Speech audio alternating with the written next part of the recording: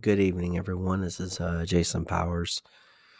So, I haven't done a podcast this particular way in a while, and I'm sitting inside and was going over a film that I watched today called The Great Taking, which and it also comes with a companion book. But I found it very engaging, at least in the standpoint of it mirrors the thesis that I have put together in regards to what's going on. Of course, we all should know what's going on is the destruction of, well, your entire worldview, your entire freedom set, financial systems, political systems, all these systems that we have grown very accustomed to over the past, well, in my lifetime at least. There's, nothing like this would have been ever at hazard back 40 years ago, 30 years ago. Really, only about 20 years ago, you could have seen the inklings of this through the Patriot Act and other circumstances revolving around 9/11, the Iraq War, Afghanistan War, and the push by, of course, George W. Bush, who is um, you know, and his ancestor was part and parcel to the last time this particular circumstance was foisted upon humanity back in World War One era. So, a matter of fact, I'm going to listen to this little section here, and then I'll tell you what it's saying. I got to listen to it real quick here, though.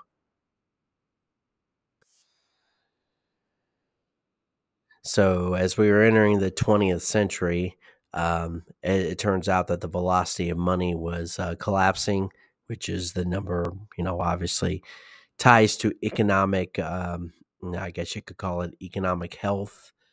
So, if you have a low velocity of money, means things are not running smoothly.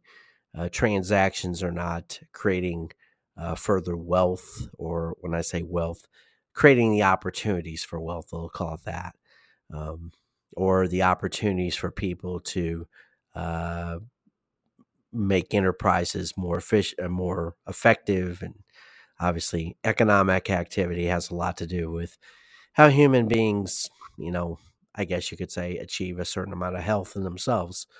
This isn't, new ideas here, by the way. This is something that's been measurable, and this is something that's been psychologically seen or observed or delineated in various tombs by people who are, you know, in part and parcel to some of this stuff. But, and let me continue here and listen to this. It's only about 20 seconds, but I didn't want to cut it and paste it and try to figure out how to get this to insert. So we'll just go from there. So you had the Qing dynasty that fell, and then you have, that ended the dynastic rule in 1912.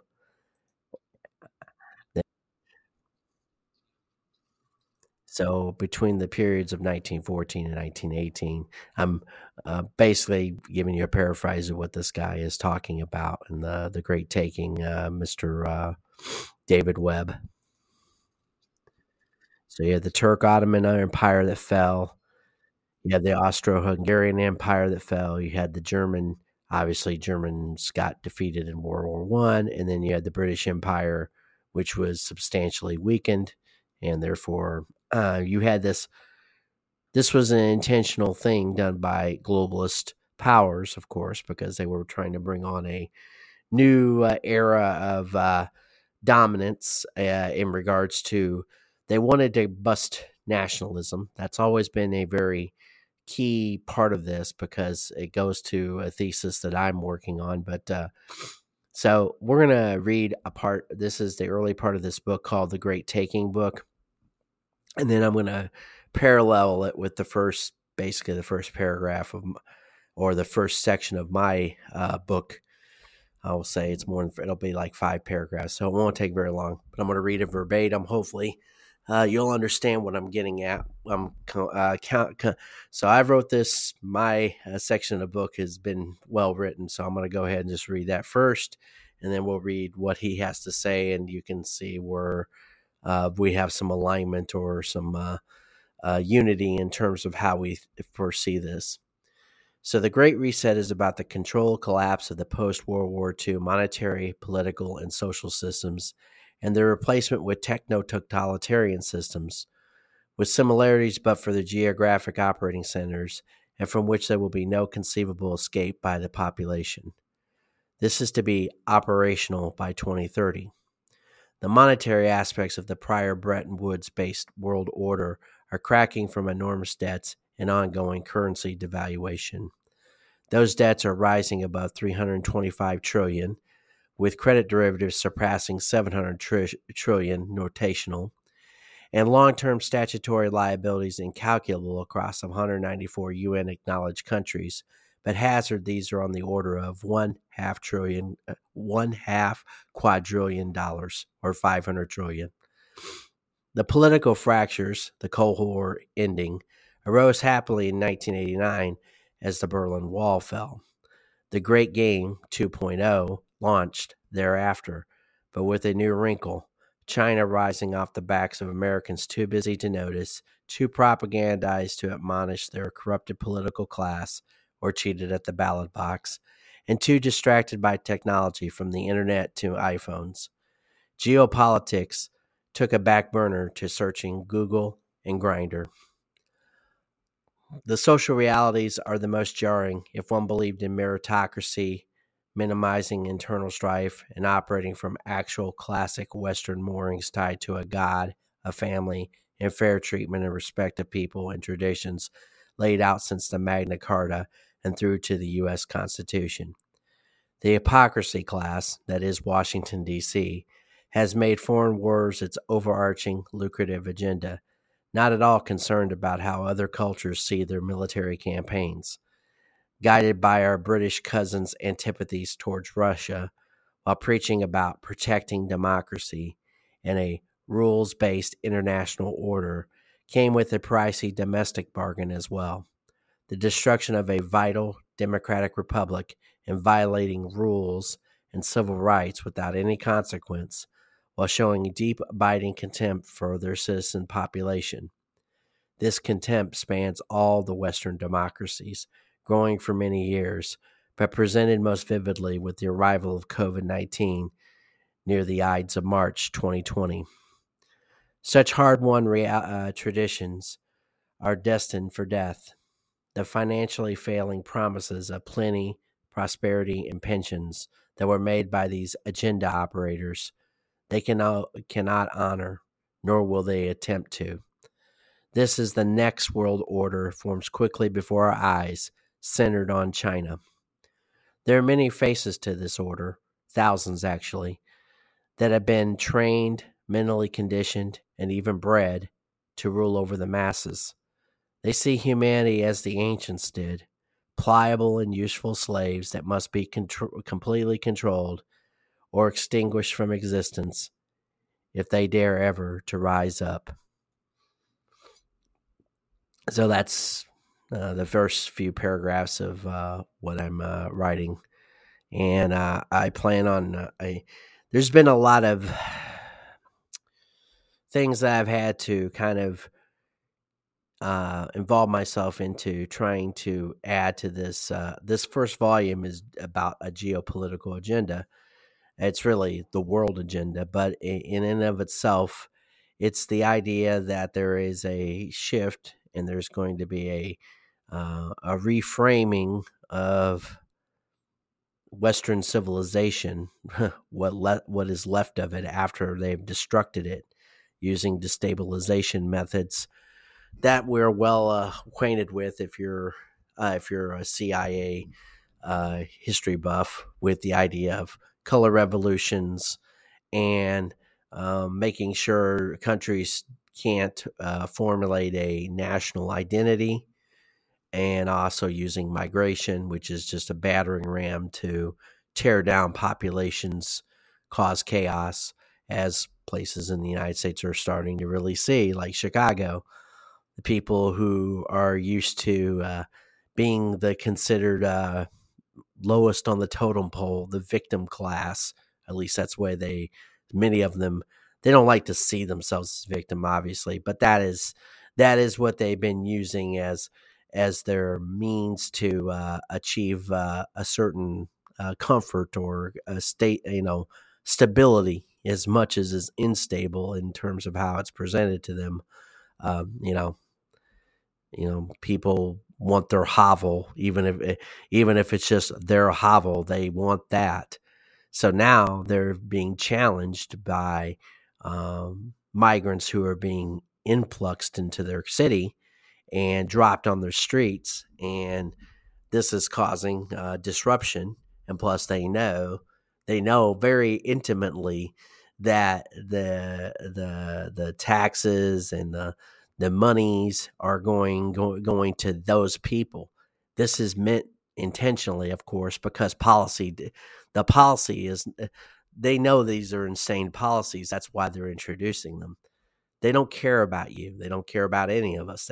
They're just using these migrants that they've created intentionally. They've created these problems all around the world. You can hearken it back to the Bush era, by the way, because that was the whole point of the Middle East situation. As much as they said that they were, there's a arc of crisis that they've always tried to use as a disruptor to Russia. But instead of that, though, they really shifted the migration patterns into Europe because they wanted to destabilize Europe. There's been a very malicious intent behind all of these policies for many, many years. And people have raised the alarm bells. But of course, if you're of the wrong political persuasion, you don't understand this because you can't see the longer term objective. You can't see the second, third, and fourth order outcomes of doing stuff like this because most people are trying to be too nice to people. And by the way, because of this fact and because they sold it to you as being compassionate towards these people, which the compassionate thing would have been never started a war with started these conflicts over there. And if you were truly interested in getting rid of terrorism, you wouldn't target an entire country for demolition like we did in Iraq and use Afghanistan. And we lost and failed in both of those aspects. And it's all coming back to haunt us because that's exactly what it was meant to do. The Bush agenda, the neocon, these people are fools. I don't even know if they're all necessarily cognizant of what they're doing. And that's not another thing with this video that I've been put a link to, that you absolutely should watch the whole video. But in particular from 15 minutes on.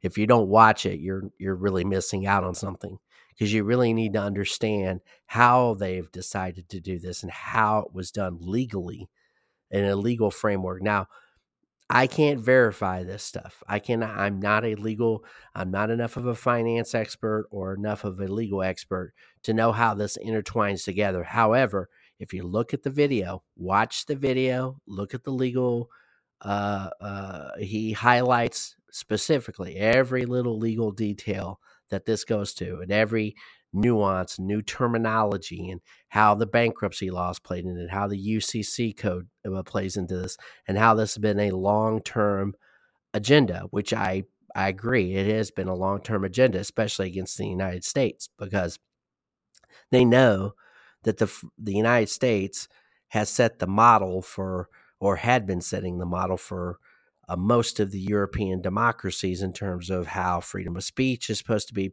rolled out and how all those restrictions have been re-rolled out to stifle that. That's why they're hell-bent on controlling information. That's an absolute necessity.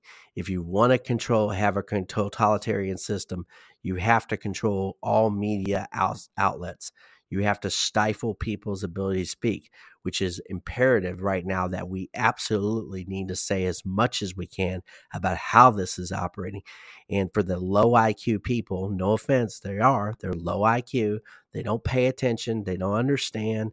They don't want to deal with details. They don't want to deal with these circumstances. I've met people who even are very intelligent, very high IQ, and they want to ignore this stuff. They want to act like it doesn't exist.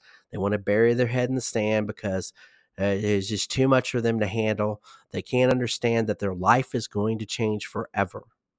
That's what these people are after. Some of them are not even aware of how badly they're doing this, because some of them are ideological. They just, they don't think long term. They don't know how much this is going to impact their lives in some respects, because they have power now. A lot of people, because they have a certain amount of power they've achieved through positioning, and they've been used for that reason, because there are people that psychologically they look at people and they say, "Ha, I know I can do something with that person," because they know people, there's certain people that don't have any morals or principles, and they can be very useful for what they need to do. There's a reason why Abraham Kendi and Robin DiAngelo appeared. I don't know anything about these two clowns from 10 years ago, and maybe you probably don't either. They're just useful. They are useful idiots, but they're well paid useful idiots to do what they need to do. It's like a battering ram on racism and battering ram on transgenderism. They have doctors who, yes, these doctors they're experts in their field, but that's the thing, is they're experts in a field. Experts in a silo who understand incentives, and they may understand biology, but then they think they're being compassionate because they've been brainwashed to think that that's the way it needs to be done, or they've been manipulated, blackmailed, or whatnot, and they have no gumption or understanding that it's not but they believe in a higher cause of genetics. They think that, well, we can solve so many things if we just allow people to explore their genetic uh, options in terms of being able to be male or female, and cut their genitals off and they don't think of it as being a part of a grander scheme, because they don't think about the billionaires like Pritzkers who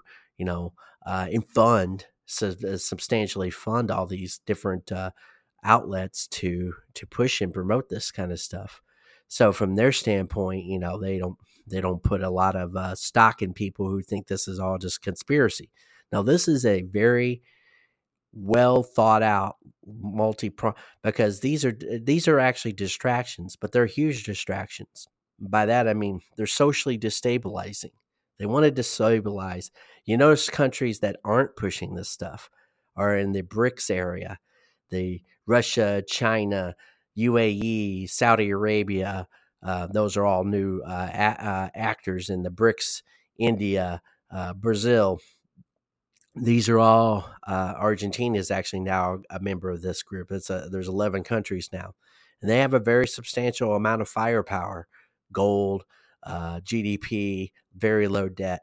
They're being set up for. They're set up for the.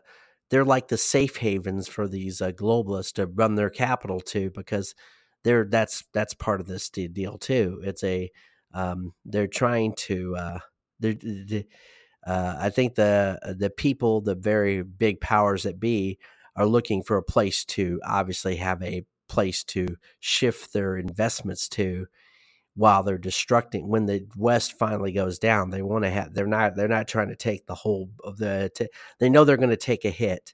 They just don't want to take the entire hit. By the way, they want to have a place to move their assets and move their resources that isn't totally falling apart. And what better place to do that? And then some place that's got low debt, has a system. Well, you'll know when they kick that system on, and they are very close, because they just, like I said, they added Saudi Arabia, UAE. They are substantial oil. We know energy is very much a part of this situation. They're very much the bigger players there. And when they pull the ripcord on this whole entire thing, the people that are very high up in this, we'll just say, plan, are going to want to have a place to escape to. And they have various locales. They may not necessarily live in those localities because they don't like, whatever, but they want to have a place to run their investments through. So uh, this decoupling, whether it be from China or from Russia, Russia was first because that was the whole point of the Ukraine war. I don't think that was actually intentional from the United States. I mean, of course it was intentional. People think it was about Russia. No, no, no. Russia did what they did. Don't get me wrong, but it's very coincidentally convenient to do as such. And it's very good because from the standpoint of the high priestess of the globalist agenda, the globalist parasites, to have that, because that cleaved off and that made an immediate, when they kicked them off the SWIFT system, that was basically their way of saying, we're gonna use financial warfare. The United States did. Well, yeah, and every other country in the world, and there's like over 100 of them now, has figured out that they can't trust the United States. Which, I mean, would you? I mean, if you knew, I mean, this isn't the first time, by the way, we've done this too. We've done this to other countries who have deigned to want to run their own national bank, run their own transactions in their own currency, trade with other countries. If they even dare to do that, then we've bombed the shit out of them, or we've started a color revolution and overthrown the dictator that we had that we put in place to begin with. This is very, very much a pattern of behavior on our part in terms of the United States. This isn't the United States citizens, by the way. This is the United States government. This is the United States intel agencies. This is the United States Department of Defense. The thing is these are all funded because we've abused our world currency status, or world reserve currency status, to run all these crazy wars. And the people we're up against, who are not good people, but they're practical, they're ruthless, and they know exactly and they're also paranoid too. So, I mean, I use that to describe a Russian. They're paranoid, they're ruthless, but they're highly, highly pragmatic. They're not going to sit around and wait for someone to sell them a bunch of idealistic bullshit. They know better than that. They've been through that rodeo before, and that's exactly the way they're operating their new scheme. Now, right now, we think of Russia as the junior partner to China because of the amount of manufacturing might that the Chinese have acquired, by us gutting ourselves, the United States. People don't seem to understand that we financialized everything, and now we're just pushing paper. I'm not saying there's no manufacturing in this country, but we have substantially hamstrung ourselves. So has Germany. Germany did that intentionally too. It's quite amazing all the things that we've done in the West to deindustrialize ourselves, and then yet you want to run a war, which, I mean, you just can't do. You just can't run conflicts without a manufacturing base. It just can't be done.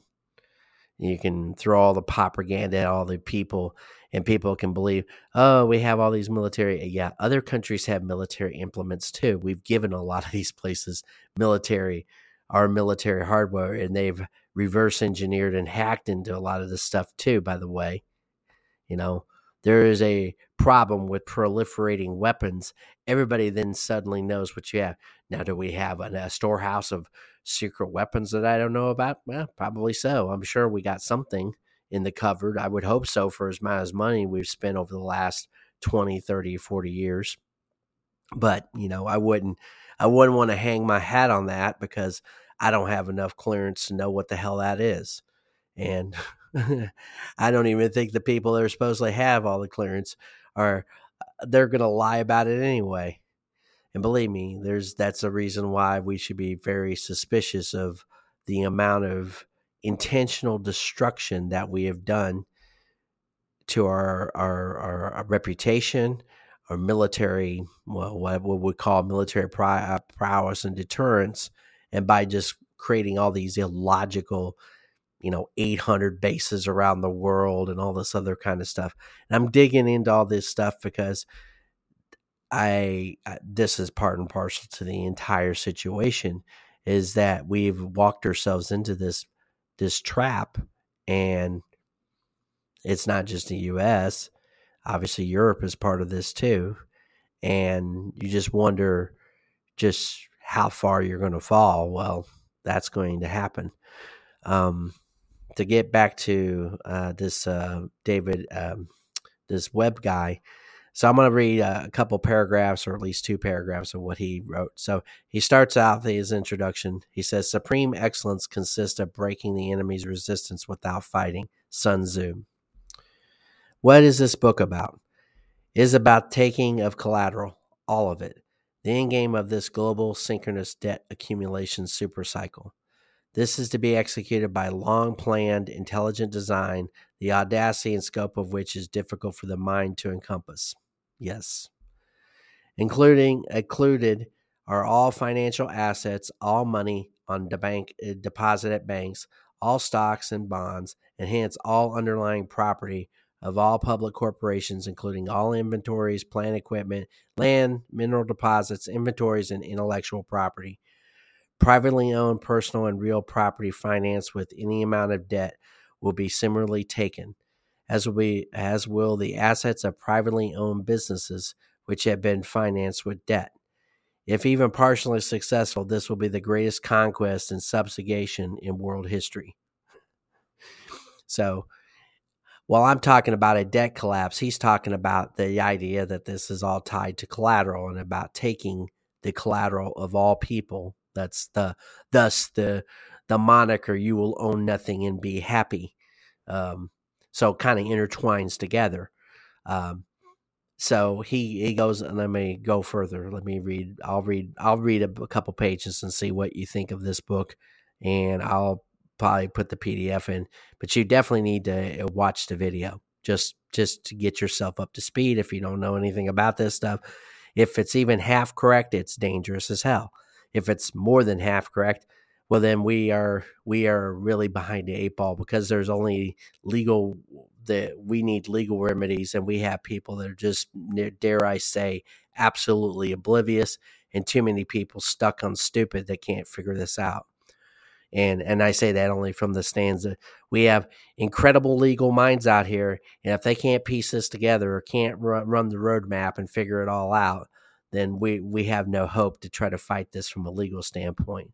Then it's just going to turn into something, well, we don't want it to turn into that, but it probably will. We are now living within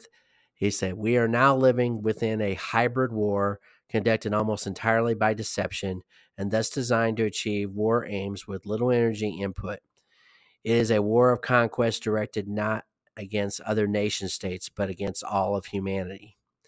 Private, closed-held, controlled of all central banks, and hence all money creation, has allowed a very few people to control all political parties, governments, the intelligence agencies, and the myriad of front organizations, the armed forces, the police, major corporations, and of course, the media. These very few people are the prime movers. Their plans are executed over decades. Their control is opaque.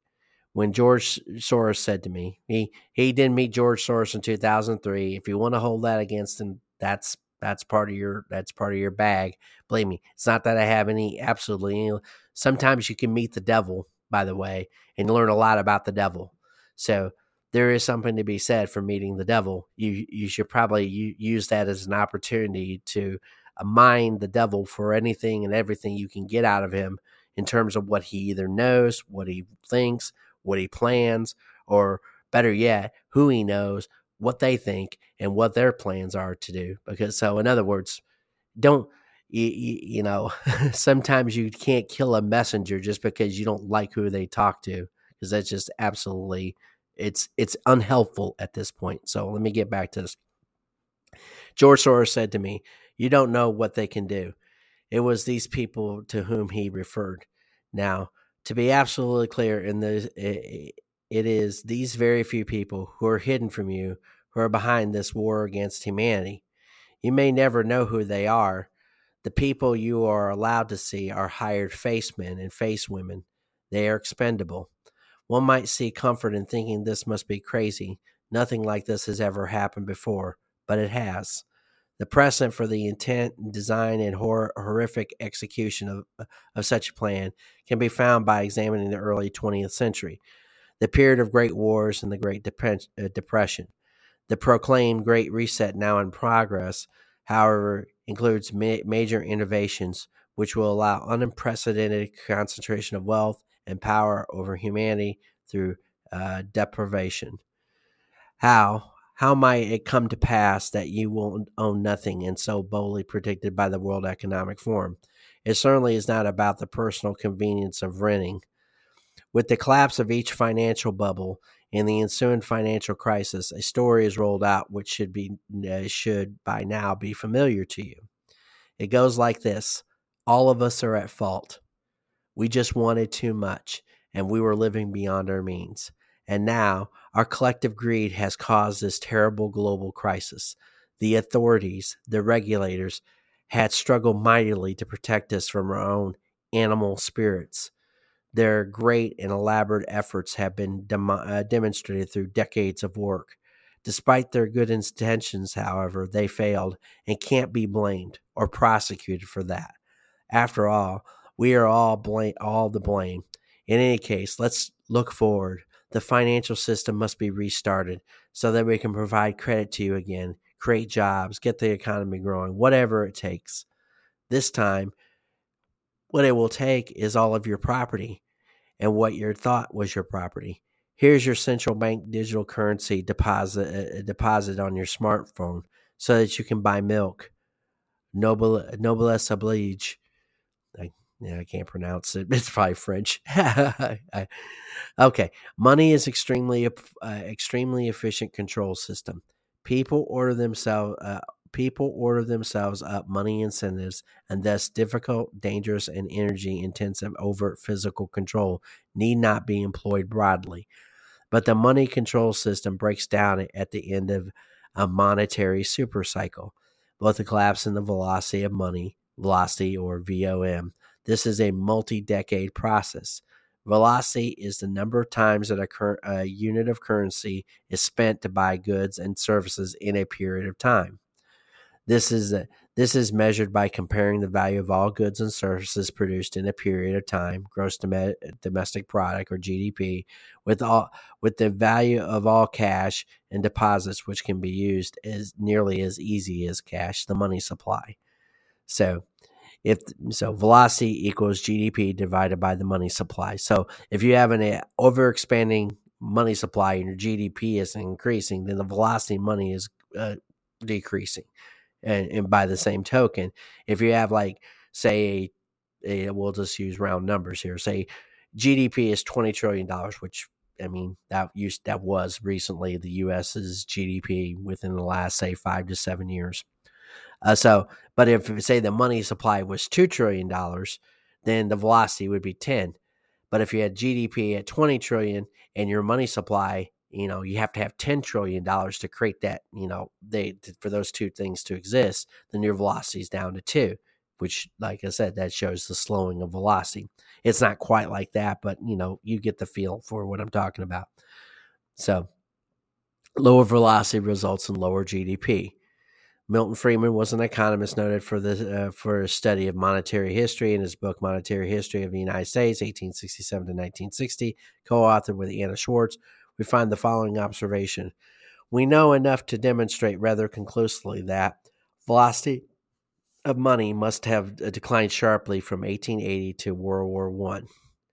Collapse in VOM is exactly what was unfolding from the 19th century leading up to the Great War.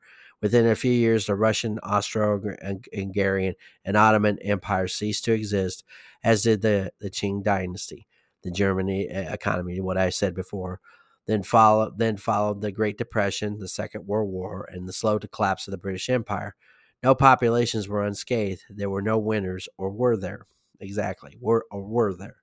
See, behind everything that goes on in the world, we know there's bankers, there's people, all wars are bankers' wars. We know that. That's an axiom. That's an axiom that everybody should have deeply inserted inside their head that, behind every situation, in order for a war to exist, bankers have to fund it, finance it. There's winners and losers inside that financing, of course, because depending upon what side it obviously helps from them they always, fund both sides of every war. That way they can, and then whatever losses that they have, they just, they wash away, or they kick it into a special investment vehicle or an LLC or whatever, create a bad bank and throw all the bad investments over there, and they deal with it later. Like anything else, there's more and more ways to skin every cat. And believe me, I'm not a banker, so I don't know. But I know that that's the concept behind a lot of this stuff, is that as long as they have a Ponzi scheme, which is that's why I'm calling this broadcast Ponzi. As long as you have a methodology to move stuff into, so you can keep on keeping the main system operating with new participants. One of the things with the growth of population, you have to have more and more growth of population, so you have more clients or customers to fuel the to keep on, keep the older gents happy. But they know that isn't going to be the case. Matter of fact, when people talk about, this population is unsustainable, well, yeah, they're right. They already know that population is going to absolutely collapse, and the debts are just astronomical, and they're never going to fill. Anybody who has a pension or a retirement fund or Social Security, you just might as well just forget all about that. That's not going to happen for you. You better, I mean, not to be the bearer of bad tidings and not to offer you financial advice, because I'm not offering financial, but I'm just going to say, you might as well just cash out while you can. You might as well get out while you can and get yourself as debt free as by. The thing is you're going to have to secure your assets, because that's part of this deal too, is that there's an okie doke that's being played on people. People think that they may be in a good position, secure, but as long as there is um, depending upon where you got your asset from, bank wise, whatever, they may very well be able to reseize your asset from you, irrespective of whether you hold the title. Uh, a lot of this is very, well, it's evil, and it's going to be very difficult for you to fight, because individually, no matter who you are, no matter how much money you have, no matter how many lawyers you have, you're still going to have to get in line. And most of the judges are not, they can string it. In other words, you can go broke before you'll get your stuff back. This is like Wall Street. You can be you can be right, no matter how right you are about everything and circumstances. They can make you broke before you prove that they're wrong. That's just the way it is. Um, that's the way they're working this, and that's the way they're approaching it. They're ruthless. These people are absolutely ruthless, and the Chinese are ruthless, and the Russians are ruthless, and many of the people who are probably even aware of this shit. Believe me, I'm I'm not a very high IQ person compared to these people. But there are people who calculate this stuff for fun. But all you have to do is be able to look down the road just a little bit. And I'm not the only one. There's hundreds, if not thousands, of people who are very well aware this is going on. But they don't know. There's bits and pieces to this whole formula. And I've kind of gotten a handle on a couple of pieces. And I'm going away from this piece, but I'll come back to it just a second. So there's a health piece. There's the One Health thing. They want to use health and hygiene to control people. Fear, fear, fear. We know about COVID, vaccines, etc. There's this communitarianism that they've Rosa Corey talking about the UN, about having everything tabulated up, all human capacities, all human land and property, and the UN, one world government.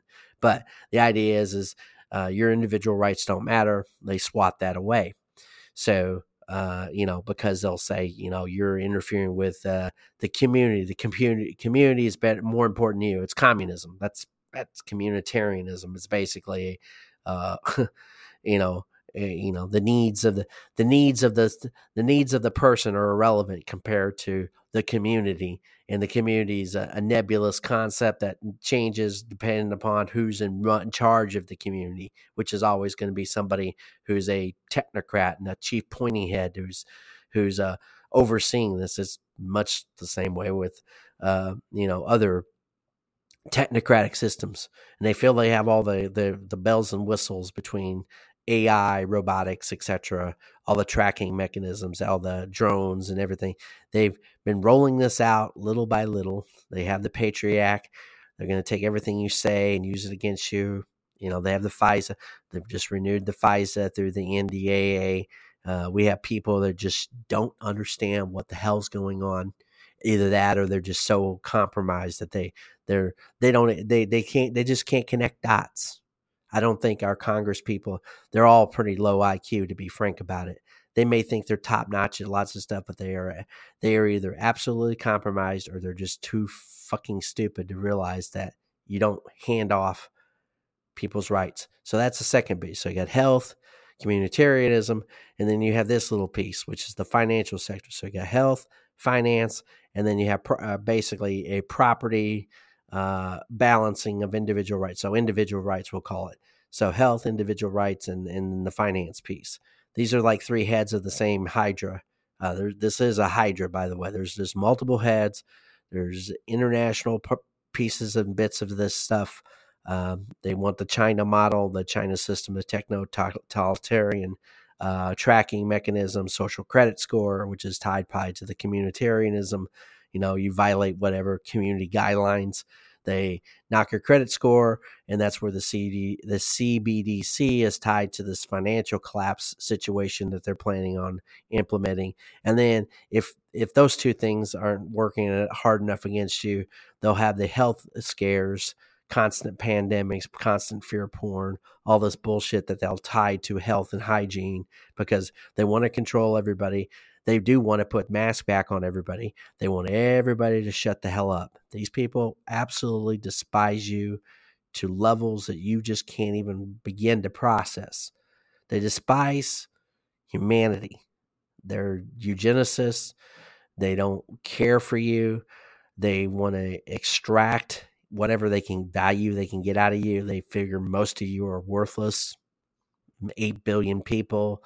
Figure there's 100,000 of these assholes that are actually at the very top, and of those, probably another less than 1,000, probably 500 that actually have a substantial input on the incentive structure that gets handed down to the rest of the plebes. And these are huge landowners, they're huge bankers, or one and the same. You don't get to see them, but you can guarantee there's a Rockefeller or a Rothschild or anybody along that lines are connected to it or related to it or certainly know it. There's certainly an oligarchic presence. This has even been spelled out by someone of all fucking people, Hunter Biden. So when they were doing their Belt and Road Initiative with the Chinese, one of the bigger schmucks that he was working with, a guy named Gilliard, he spelled it out in there that they have to kiss up to these oligarchic banks and oligarchs and these private banks that you don't know very much of anything about. I mean, these are not the JP Morgans, these are not the Citigroups, they're not even the Chinese Development Bank, albeit that one might be bigger than what we think. They're like little niche banks, but we don't know what property they own. We don't know what their agreements are.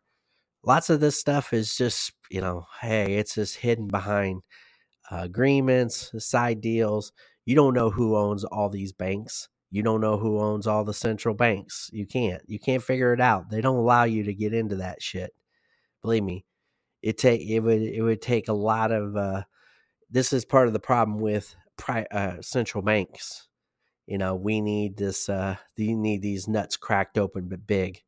and finding out who exactly is pulling all the strings behind the scene. Of course, they'll they'll call in the U.S. military before they'll allow us to go ahead and do this. And we have such evil people that'll actually carry out those orders, because we have people that are just mindless drones instead of actually having the competency to fight against this stuff.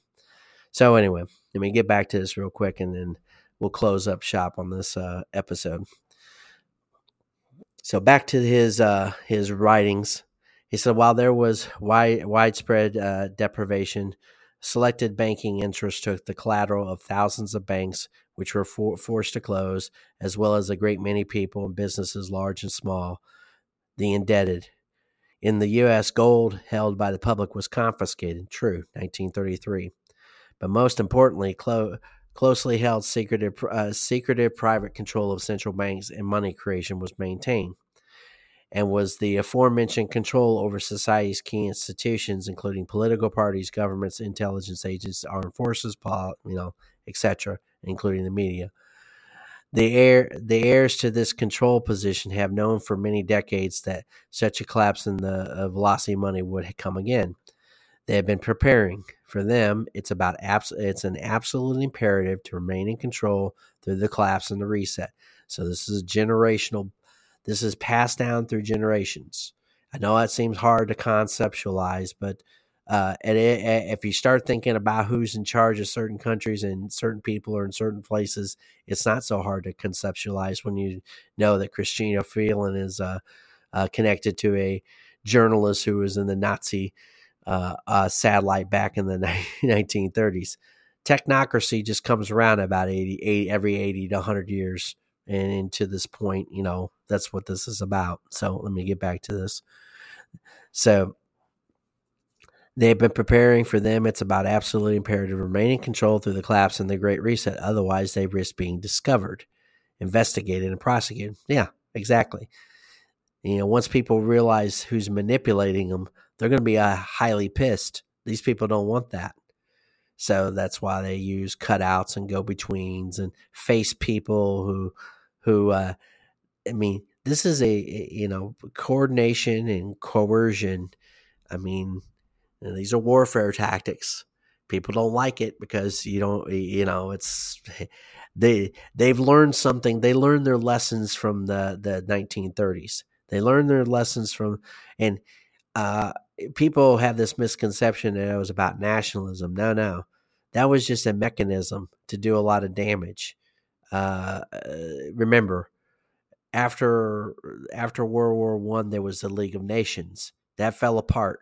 They didn't get their globalist government put in. Then you had this fraying, and people talked about ultranationalism. And then after World War II, what happened? We had the United Nations. We put this installation of this global governance, or this global, meetup that was supposed to, break down the barriers and solve problems. Show me a problem that the United Nations has ever solved. The answer is they haven't. It's run by people who are highly evil, manipulative, and we don't even know who all the people are. Some of these people are just go-betweens, the ministers and the directors and the ambassador to from whatever country to another country. Do we know all these people? How many of us really pay attention to what the United Nations say? We say, it doesn't matter. Well, it doesn't matter, but it matters enough that it's stayed around, and the World Health Organization's involved in it, and a host of other people, including like China and Iran, have been using it to do what they want to do. And by the way, Israel has done that too. So there is a reason that we should pay attention to what goes on there. And there's a reason why we should probably, I've always been a firm supporter of getting the hell out of the United Nations. I've actually been a firm supporter of many countries to just destruct their relationships with it. But that's because I've always seen it as a danger.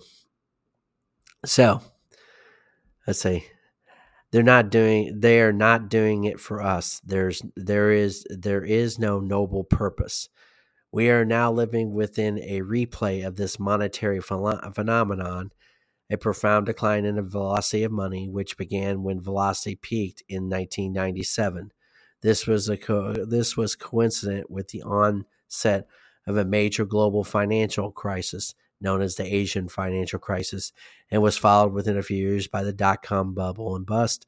Throughout this period, I was managing a long-short equity hedge funds, and developed the insight that the Federal Reserve was influencing the direction of financial markets. Well, go figure. This was considered conspiracy theory even by my partners. At that time, it was done through open markets operations conducted by the New York Fed using repurchase agreements on Treasury securities. I guess you would call that the repo market. I began systematically following the rate of growth in M3, the broadest measure of money at the time, which is no longer published. I studied that what was unfolding incrementally, and I saw that in individual weeks, new money created was more than 1% of annual U.S. GDP. This was when it first occurred to me that the Fed was getting less bang for the buck, and that the GDP was not responding to money creation. True. I can almost verify that, because not only is it the money creation, but you can also see the amount of deficit spending that we have been generating in our GDP does not go up correspondingly. And just about, there's others that have noticed a severe deficit. So if it wasn't for the money creation that we've, money creation and debt that if it wasn't for the U.S. deficits, the debt that we've created, we would have been in huge recessions going back many, many years, like 5 and 10% decline in GDP. But it's all money, like you said, it's all fluff. This means the velocity of money was inverting, and that the money growth was now much higher than any GDP growth. The money being created was not going into the real economy, but it was driving a financial bubble with no relationship to underlying economic activity. I understood this not with hindsight, but in near real time. If I can know it, Galen Greenspan and the people he worked knew it too. So why did they do it? Exactly. If he can figure it out, and a lot of other people can figure it out if they spend time on it, he isn't the only one, then why aren't they do know? They just aren't telling you. They're not going to. There's lots of liars in the world, and a lot of them work in finance, and all the other things, intel, politics. We know. The thing is there is no ethics anymore. There's no foundational mooring to truth or sharing the truth with people, because they're afraid of the populations. They're afraid of these people. They're afraid because of numbers. They're afraid that if they have to tell people they can't get their welfare, they'll riot, and that's what they're scared of. They're scared of these people. That's because that's because they've made all kinds of promises they can't keep, and they've also destructed meanwhile too, they're also just morally bankrupt and corrupt, and they're skimming off the top, and they're corrupt, and they ship out jobs, and they'll say, well, it isn't our fault we can't create more They don't do anything to achieve better economic activity. They don't do anything to create an educational system that causes people to want to work harder. There's things I would have loved to have done in my life. I've always felt like I've had, the opportunity to do I could do things on my own, but the people with good ideas can't get a financing. You know why? Because the bigger corporations have cordoned off and used regulation and used lawyers to beat down on anybody who might have even a spark of a good idea. And I'm not saying I'm anything to that. I'm not saying that I would have been the one to achieve it. I had a good idea for a healthcare system back when, I wasn't falling apart my own self. But that's what happens when, you've had, people hijack you. But they don't care about that. That's not what these people are after.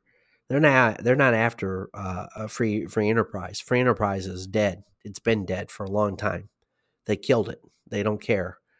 They feel cockamamie ideas.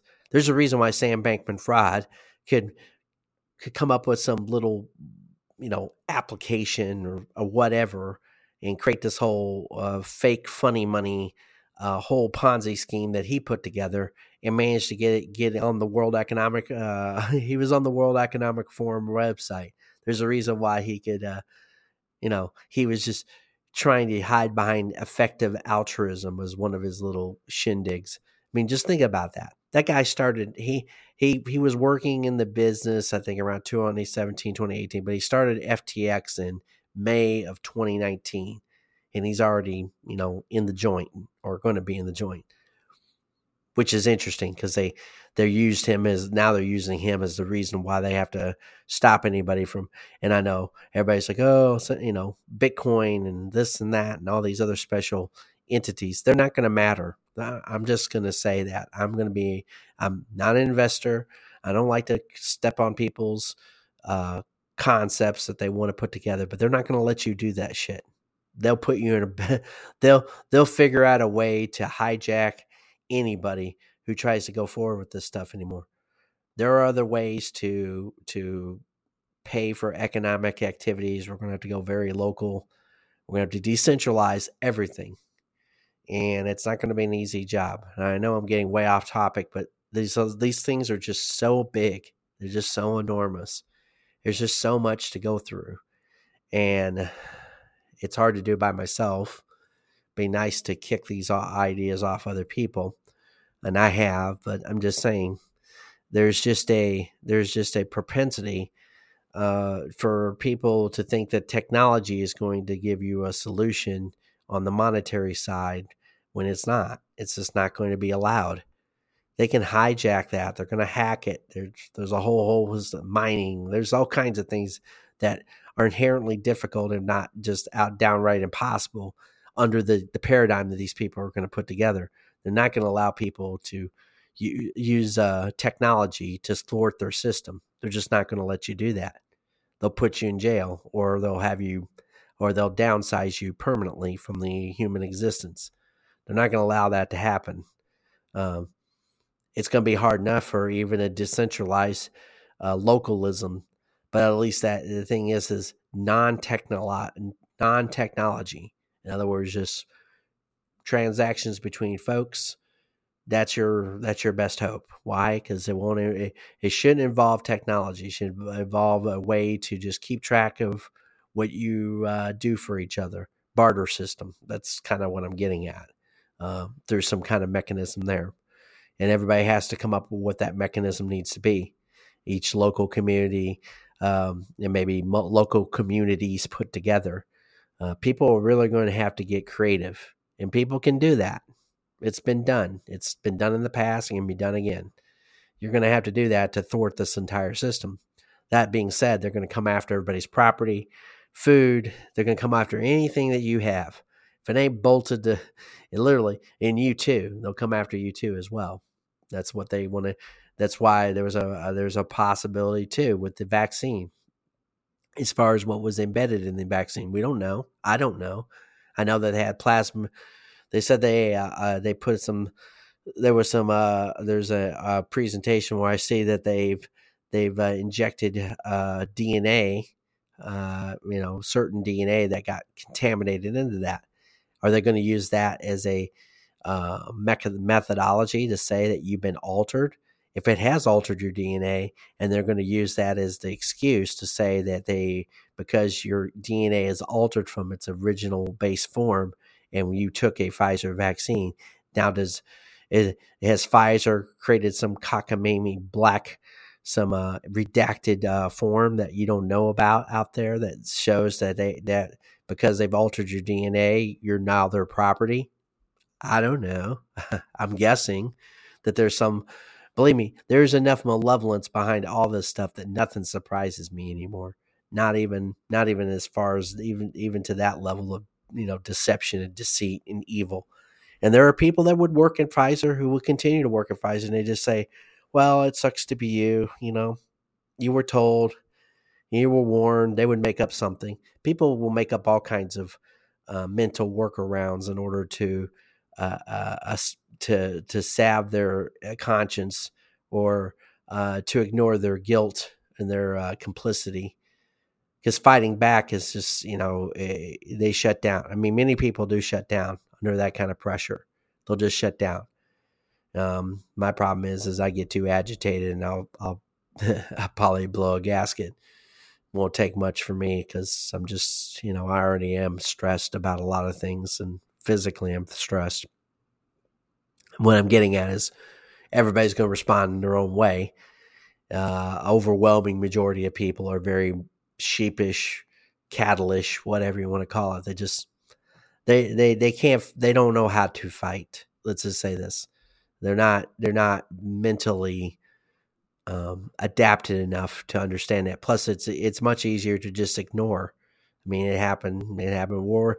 Everybody responded to certain things very similarly in World War II. So, um, people. I've gone so far afield it doesn't matter, but because I'm just riffing. So I was watching this just the other night. It was talking about, this guy it was an interview on World at War. Guy was probably in his mid 30s. He had been about 6 or 8 years old, somewhere in that age range during World War II. And he was talking about how he had to stand in line for bread. And he was Jewish, and he had to go to town or go stand in line and try to hide. And of course, people would point out Jews in the line, because Stasi snitches. They had to snitch. They didn't have to snitch, but they would snitch in order for them, because the Nazis would promise them more bread. Of course, they would just promise them the person's portion of the Jewish person's portion of the rations. So point out a snitch, point out a Jew, you go from having one loaf of bread to getting 2 loaf of breads. I'm just using that as a number example. So anyway, this guy, at that age, so he's standing in line, and he runs across his friend who is a non-Jew. And they've been pals for for a couple years or whatever, however long the kids were kids. Suddenly, his friend turns on him and says, I'm not, he says, "You're not my friend anymore. I don't know you." And, you just left it there at that time. But can you imagine, you suddenly are, ostracized instantaneously by somebody who, at that age, of course, you can't believe it. But even at that age, kids know what to do. At least that's what they're trained, self-preservation. Now, he survived the war. This guy did. Now, think about it for a second. Do you think his friend survived the war? We don't know. Did he die at some point in the, battle of whatever, wherever it was at? So, when you get into the whole idea of karma and retribution and or just dumb fate, who knows? But that's where it's hard for humanity. This is why these people have done these things over and over and over again.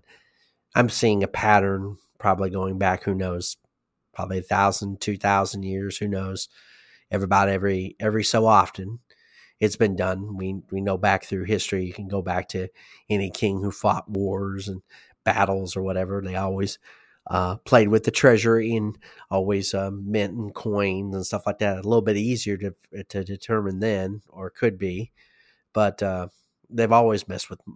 They know money manipulate. They can manipulate any people. They can manipulate people because people, when you get down to it, people are, there are people who are in fact greedy, and by greedy I mean they're just desperate. They're just desperate to that tangibility. They're afraid of going without. And of course, that's the reason why they always know they can starve you for a few days. You can make anybody just do just about anything. And they can do, that's, the chaos and stuff. And there's people who are, they get a title and a position, and as long as they're getting well fed, they'll do just about anything to keep that position, including sell out their brothers or sisters, their kids. There's people that are just that, you know, their principles. There's no principles left. I'm not trying to put myself on a pedestal and say that I would think otherwise, but one thing that's helpful in my position as it is my mom's dead, my dad's dead, no brothers and sisters. I think I have a half brother out there or whatever. Doesn't matter. I've never met him, so I don't even know his name. Point is leverage points. And then there's people that just don't have they don't have we saw what happened during the pandemic. That shouldn't even have to really go any further than that, really, to explain how people are. There's people that we used to think the world of or think good things of, and then the pandemic turned them into a completely different human being. You find out how much fear can be put inside a person's head just merely by the media itself. That's why the media is probably the most powerful thing to control, and why I never understood anybody who sits there and talks about how Trump will be this or Trump will be that or Trump is that. And I'm only bringing him up for a second because he has never controlled the media. He just didn't. Just never did. So if you don't control the media, you can't be a dictator. You just can't, because the media, if it stands against you in that level, unanimity, at least the big mainstream media, you can't do it.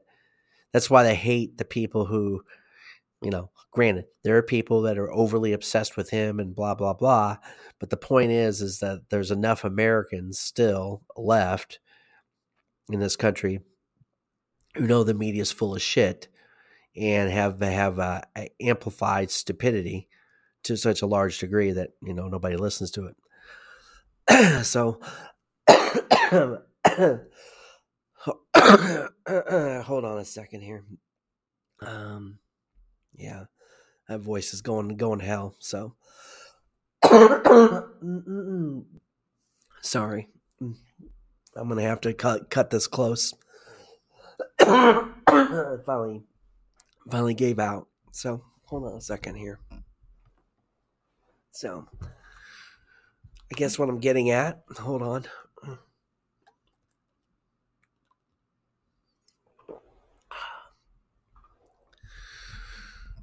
Okay, so long story short, we're all going to have to keep ourselves very focused on. There's going to come a time when they're going to pull the string on this. That's what this guy gets to, is they can do it whenever they want to. So they can really make big. So as it turns out, we've had some monetary collapses before, and sorry. So we're going to have to figure out how to survive and do the best you can throughout this. I'll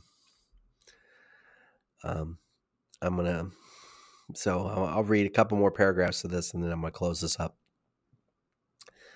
So velocity of money has now contracted to a lower level than any other point during the Great Depression and World Wars. Once the ability to produce growth by printing money has been exhausted, creating more money will not help. It is pushing on a string. Correct. The phenomenon is irreversible. And so perhaps the announcement of the Great Reset has been motivated not by global warming or profound insights into the Fourth Industrial Revolution, but rather by certain knowledge of the collapse of this fundamental monetary phenomenon, the implications of which extend far beyond economics. Something has been planned for us, but not for the reasons you may have been given. How might we come to know something about this intentions of the planners? Perhaps by examining their preparations. And so he goes into those preparations, and one of them is called dematerialization. So he says, there are no Now there are now no property rights to securities held in a book entry form in any jurisdiction globally. In the grand scheme to confiscate all collateral, dematerialization of securities was the essential first step. The planning and effort began over a half century ago. And I'll just leave it there for now because he goes into a very tied to certain things, and it would be hard for me to go into this right now. So I hope you enjoyed listening what I had to say. I appreciate you listening to my podcasts. We'll endeavor to do another one before the end of the year, maybe like a year-end wrap-up. There's so much that's always going on. So I'll leave it there for now, and I thank you again for listening.